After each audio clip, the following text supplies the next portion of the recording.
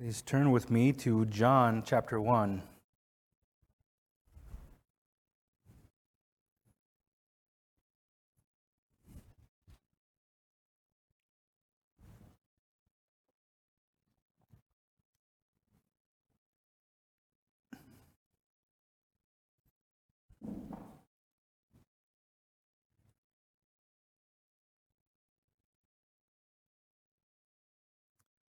I'm going to read verses 1 through 5 and then skip ahead to verse number 14.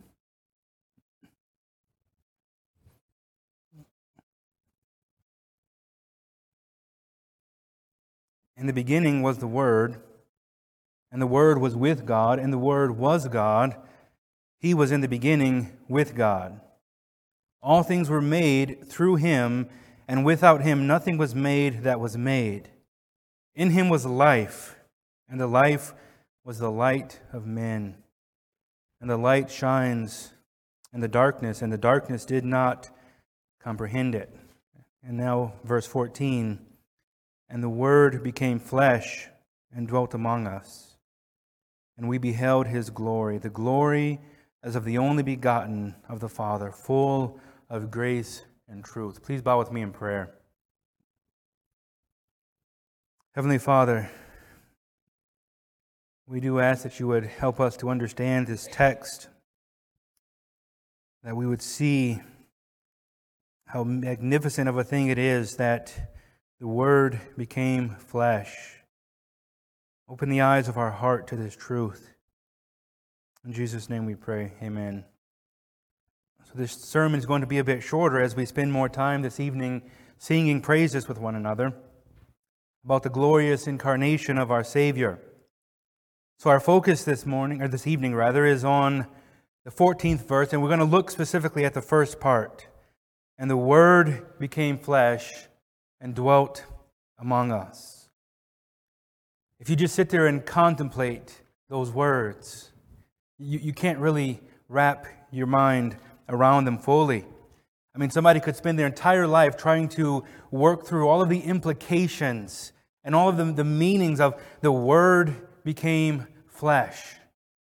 And after devoting an entire lifetime to studying that, we would never fully grasp all of the details and all of the implications.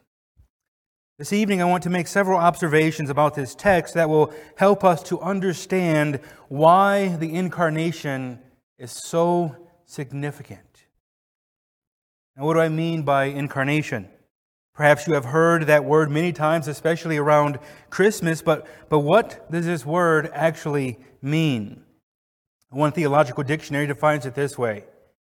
The incarnation is the historic Christian doctrine that Jesus of Nazareth is the eternal second person of the Trinity, that He was in time taking upon Himself a complete human nature by being born of the Virgin Mary by the power of the Holy Spirit. There's so much theology just right there. So when we celebrate the birth of Christ, we are actually celebrating the incarnation. Because this baby that was born in Bethlehem was God becoming flesh. Let us look at our text. And the Word became flesh and dwelt among us. So first of all, who is the Word? This sounds like very strange language. The Word became flesh. Who is this referring to? Well, to answer this question, we need to go back to verse number 1. In the beginning, the Word was God, and the Word was with God, and the Word was God. So first of all, what does Word in this text mean? In the Greek, the word logos is used. This is where we get the English word logic, and it's often translated into English as word. And this word is used to speak of Jesus. MacArthur notes that the concept of the word logos is one imbued with meaning for both Jews and Greeks. So John knows what he's doing here when he writes this. He uses the word logos in a way that would speak significantly to both Jews and to Greeks. So how would the Greeks understand this word? MacArthur notes, to the Greek philosophers, the logos was the impersonal, abstract principle of reason and order in the universe. It was in some sense a creative force and also the source of wisdom. So they understood the word logos to be some kind of impersonal force that ordered the universe. MacArthur goes on, to the Greeks then, John presented Jesus as the personification and embodiment of the Logos. Unlike the Greek concept, however, Jesus was not an impersonal source, force, principle, or emanation. So John is presenting Jesus to the Greeks as the creative force, the Logos that orders the entire universe. But how would this word have been understood by the Jews? Once again, MacArthur notes, the word of the Lord was also a significant theme well known to the Jews. The word of the Lord was the expression of divine power and wisdom. By His word, God introduced the Abrahamic covenant. He gave Israel the Ten Commandments. His word was the agent of creation. He spoke, and it was. And it revealed Scripture to the prophets. In summary, John presented Jesus to his Jewish readers as the incarnation of divine power and revelation. So this is what is meant by Logos, the Word. Divine power and revelation. This means that Jesus is God. The Word is God. Watch what John does here. John says, in the beginning was the Word. Now here he is borrowing from the language of Genesis, where in the beginning God created the heavens and the earth. In the beginning means that this person is eternal. He existed before creation was created. That this is an eternal, infinite person. This means that the Word is God. He's eternal. He doesn't have a beginning. And then John gives us more details. And the Word was with God. Now this is interesting because if the Word indicates divine power and revelation, why would John say the Word was with God? This is like saying the divine power and revelation was with God. This is like saying God was with God. He's speaking as though there are two distinct persons. Now watch what he does. He continues in verse 1, and the Word was God. So how can this Word be the divine power and revelation of God, be spoken of as being with God, indicating distinctiveness, and yet spoken of as God, all at the exact same time? This is what we call the doctrine of the Trinity. God is both three and one, having three distinct persons, the Father, the Son, and the Holy Spirit, and yet one in essence. And this doctrine can get really complicated. So we will leave it at that. God is one in essence and three in person. So there is only one true God, but this one God is three distinct persons. So what we see in our text is that the Word refers to the second person of the Trinity, who is God the Son. So what John is saying is that in the beginning was God the Son. And God the Son was with the Godhead. And God the Son was God. So now understanding that the Word refers to the second person of the Trinity, God the Son, let us go back to verse 14. And the Word became flesh and dwelt among us. This means that God the Son, who existed for all eternity, through whom all things were made that were made, this very same God became flesh. And once again, this is what we call the incarnation. But secondly, how did God become flesh? How did this happen? Well, to answer this question, we go to Luke chapter 1, where an angel visits a young virgin named Mary. And he says to her, "Greetings, O favored one. The Lord is with you." And the angel said to her, "Do not be afraid, Mary, for you have found favor with God. And behold, you will conceive in your womb and bear a son, and you shall call his name Jesus. He will be great and will be called the Son of the Most High. And the Lord God will give him the throne of his father David, and he will reign over the house of Jacob forever. And of his kingdom there will be no end." And Mary is a very logical person. So she asked a logical question: "How will this be, since I am a virgin?" And the angel answered her to let her know that this birth, this conception, would be divine in nature. So the angel answers her and says, "The Holy Spirit will come upon you, and the power of the Most High will overshadow you. Therefore, the child to be born will be called Holy, the Son of God." So the Holy Spirit, the third person of the Trinity, placed the child in the womb of this woman, Mary, and being born of this child, he was fully human. Being born of this woman, he was fully human, but being conceived of the Holy Spirit and not a man, he was 100% God. Think of that. He's 100% human and 100% God. In our world, that doesn't make sense. That's 200%. You can't be 200% of anything. But yet, he's fully God and fully man. The Word became flesh. And this is the miraculous, glorious event that we celebrate at Christmas. God becoming flesh, being born of a woman. And so thirdly, why did God do this? Why would the God of creation become one of his own creatures? What was the purpose of this? Well, we find this answer in Matthew chapter 1, when the angel visited Joseph to tell him about Mary's miraculous pregnancy. The angel said to Joseph, "Son of David, do not fear to take Mary as your wife, for that which is conceived in her is from the Holy Spirit. And she will bear a son, and you shall call his name Jesus, for he will save his people from their sins." This is why the Word became flesh, to save his people from their sins.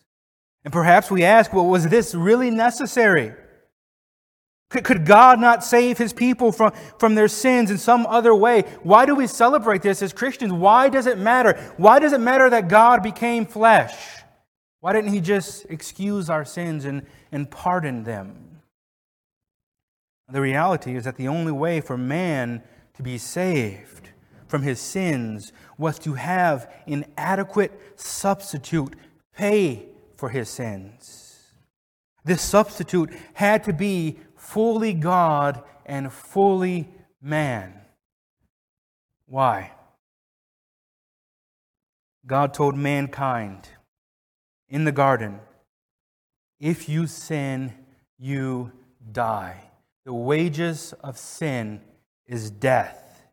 This means that in order for Jesus to pay for our sins, he had to be fully man, because it was man who was guilty before God. Man's blood had to be shed. He had to be a man. The sacrifice had to be a man. But being a man was not enough. You see, when Adam sinned in the garden, he committed cosmic treason. He sinned against an infinite God. He broke an infinite law. How then could a mere man pay such a debt for one person, let alone for perhaps millions or even more? But what man is worth so much that he can atone for his own sins by his death and the sins of many others as well? No man is worth that. Finite man could never pay such an infinite debt. Therefore, the Savior had to be God. Only God could satisfy such an infinite debt. Only God could satisfy a debt against Himself, a debt against His holy law. So the only way for us to truly be saved was for God the Son to become flesh, to become a man, and live as a man in perfect obedience to the law, and die as a man in our place, while at the same time being fully God, in order to have the value, the worth to satisfy such a debt. So God became flesh for us, because it was the only way to save us. I mean, wrap your mind around that. God said, you sin and you die. And man sins anyways. And then God takes on this human flesh to live a perfect life and die in the place of those whom He had already warned that they would die if they sinned. We should not take this lightly. For God, the Creator of all things, to take upon Himself human flesh for our benefit should leave us speechless. Just consider the humility of Christ in doing this. It was absolutely abasing for the God of creation to be carried in the womb of a woman.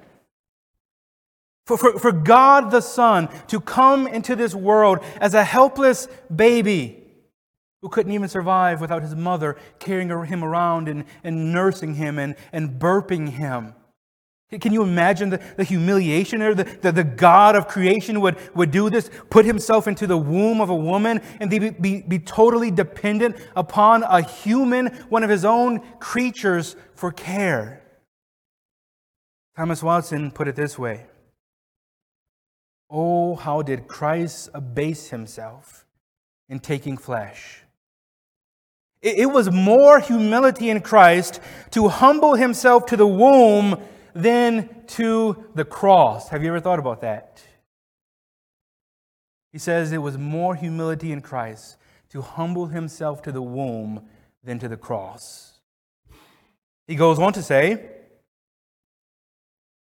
it was not so much for flesh to suffer, but for God to be made flesh. This was the wonder of humility. Well, once He was human, He would have to suffer. He was totally human. All humans suffer, but for Him to take Himself, the divine being, totally self-existent, eternal, and become weak flesh that would rot away and die is absolutely astounding. Christ abased Himself in that way for you and I. And we often think of the sacrifice that Christ made for us on the cross, which was the ultimate sacrifice. But how often do we reflect upon the sacrifice Christ made in taking upon Himself human flesh? That's what drove those hymn writers to write those hymns about the incarnation. They are in wonder and in awe that God would become flesh. Paul understood the humility it took for Christ to do this. So he wrote in Philippians 2, let this mind be in you, which was also in Christ Jesus, who, being in the form of God, did not consider it robbery to be equal with God. He was equal with God. He was God, but made Himself of no reputation, taking the form of a bondservant and coming in the likeness of men. Paul understood that Christ displayed humility not only by going to the cross, but by coming in the likeness of men. And He did this for you and I, dear saints. William Dyer put it this way: the Son of God became man, that we, the sons of men, may become the sons of God. This display of God's love and care for us should leave us in complete adoration of Him.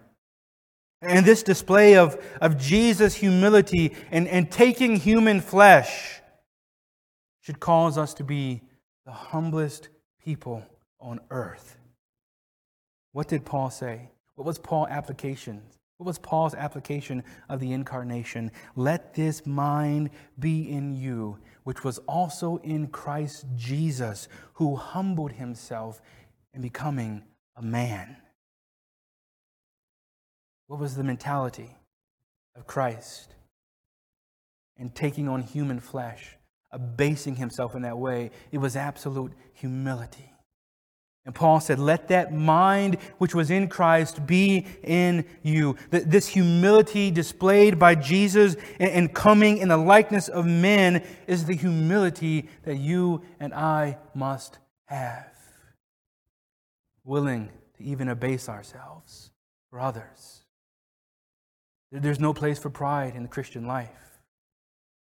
Paul says the incarnation should teach us humility.